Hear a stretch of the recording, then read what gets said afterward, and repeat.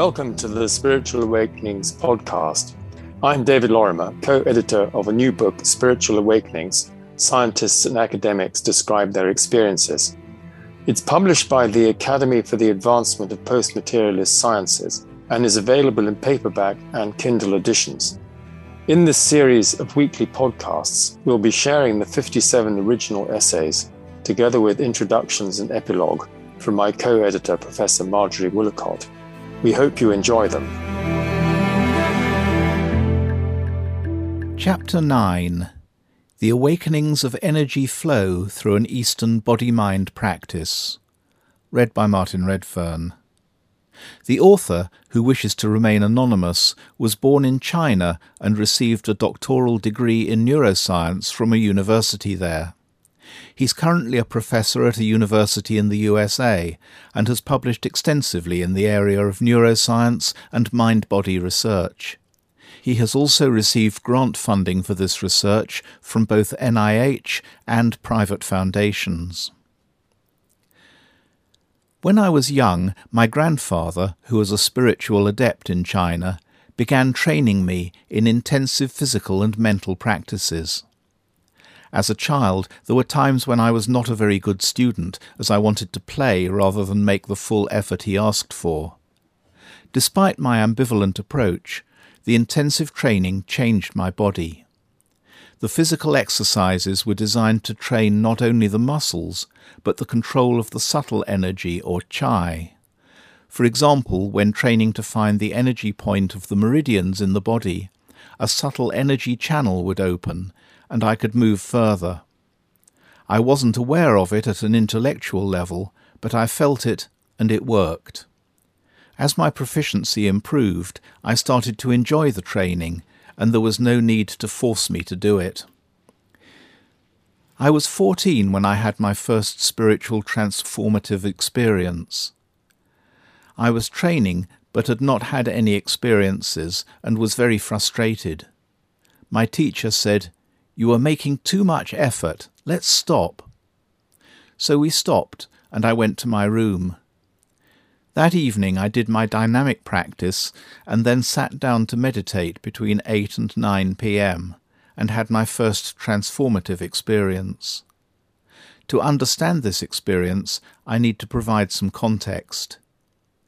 In China, we divide the day into 2-hour units of time, and every 2 hours our body's energy channels will switch in their dominance. For example, 7 to 9 p.m.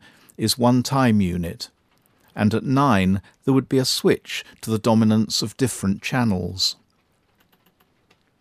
This switch indicates a shift in the part of the body responding to the energy and the feeling of the energy changes. At 9 p.m. I suddenly felt the switch. I wondered, what's happened here? And then realized, oh, this is a switch in energy flow because of time. During the 7 to 9 period corresponding to the earth element, I felt the colour of the energy as yellow. At 9 p.m. the energy shifted and became deep blue, as the water element became dominant. I both felt and saw this in a sensory fashion. Once I finally had the experience, I understood the underlying concept. It is similar to hiking and actually experiencing the topography shown on a map, as opposed to just looking at the graphic representation of the topography on a flat paper map. My experience that night allowed me to finally grasp experientially what I had learned intellectually. It ignited an awakening, and I knew that the gift of training with my teacher had finally taken hold. Now I could feel the movement of energy as a strong flow rising up and moving through my body, modulated by the time of day and the spatial directions, east, west, south or north. The shifts in energy were accompanied by a feeling of expansion of my brain, mind, body and environment. The feeling of movement of energy within me was also linked to seemingly unusual lights or sparks, usually bright and pure light, both inside and then outside, as the energy would follow certain paths. Following this energetic awakening, I began to experience intuitive messages related to people I was interacting with. For example, I met a neighbour who was quite overweight. Usually obesity is associated with hypertension, but the message I received was clearly that this person had low blood pressure. I asked my neighbour, "Do you have low blood pressure?" He confirmed that he did, and I knew these intuitive messages were accurate. These intuitive messages regarding the health of others were a continuing part of my life that accompanied my continued practice of certain techniques. After my initial energetic awakening, at about the age of 15, I found I was able to regulate the energy dynamics of my body using breathing patterns. I began to sense the energy characteristics in other people and in the natural environments. I learnt that all natural environments have different energy characteristics that are related to the 5 elements. In addition, the human energy system has a frequency that can resonate with a certain environment. Thus, specific environments can help a person with a certain disease balance themselves. For example, water resonates with the kidney. I found I could send energy out to others. For example, one of my family members had a disease. I found I could use my hands to send out healing power. There's a caveat that is important to include concerning this feeling of energy and healing. I found that these experiences faded when I surpassed this stage, but could be regained through certain techniques. However, my experience was that if one is attached to certain sensations or experiences, one will fail to progress in one's spiritual growth. Nevertheless, this awakening was associated with an intuitive understanding of the energetics of health and disease, and planted a seed for my future career. At this time, I also began to have out-of-body experiences and vivid lucid dreams that contained revelations. These experiences began a new stage in my awakening process, with an unfolding of new skills and potentials. New information was suddenly revealed to me through images and messages. For example, I could suddenly write poems predicting events in the lives of others, and thus help them in their own life journeys. Another time I received the message, "The path is the goal," and suddenly understood that when we practice, our attention is focused on achieving the goal. But in focusing on the goal, we lose sight of the present moment experience. I realized that paying attention to the experience of the present moment is the goal itself. The process of spiritual awakening that began in my teens had a lasting impact on my career path. My dad, who was a professor, wanted me to study a pure science like physics or chemistry.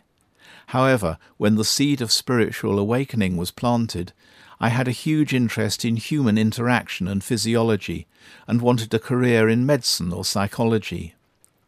To please my father, I studied physical chemistry, but despite ranking top of my class, I was unhappy. Despite my dad's disapproval, I began to study medicine, but quickly realized that medical school was focused on Western medicine. Given my interest was in the psychological aspects of human disease, I continued my career in psychology and physiology in order to understand the relationship between the brain and behavior. Then I earned a PhD in neuroscience, and I became an institute director in China. I eventually came to the US to be a researcher and professor. The awakening process continues to transform different aspects of my life. Over time, I have developed a deep connection with others and the environment.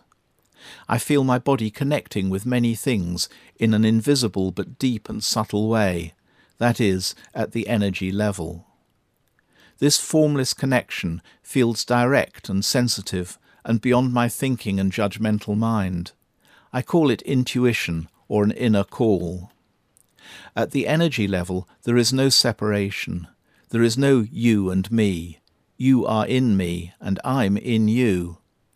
When I feel connected with a flower, I feel the desire for growth and power within the flower.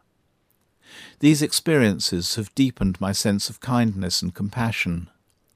When you have real feeling for a flower, then you are part of it, and then there is no differentiation between the two of you anymore. It's an experience of non-duality. However, in our current culture, we experience feeling separate from each other and have forgotten this oneness. This creates most of the problems we experience in our society.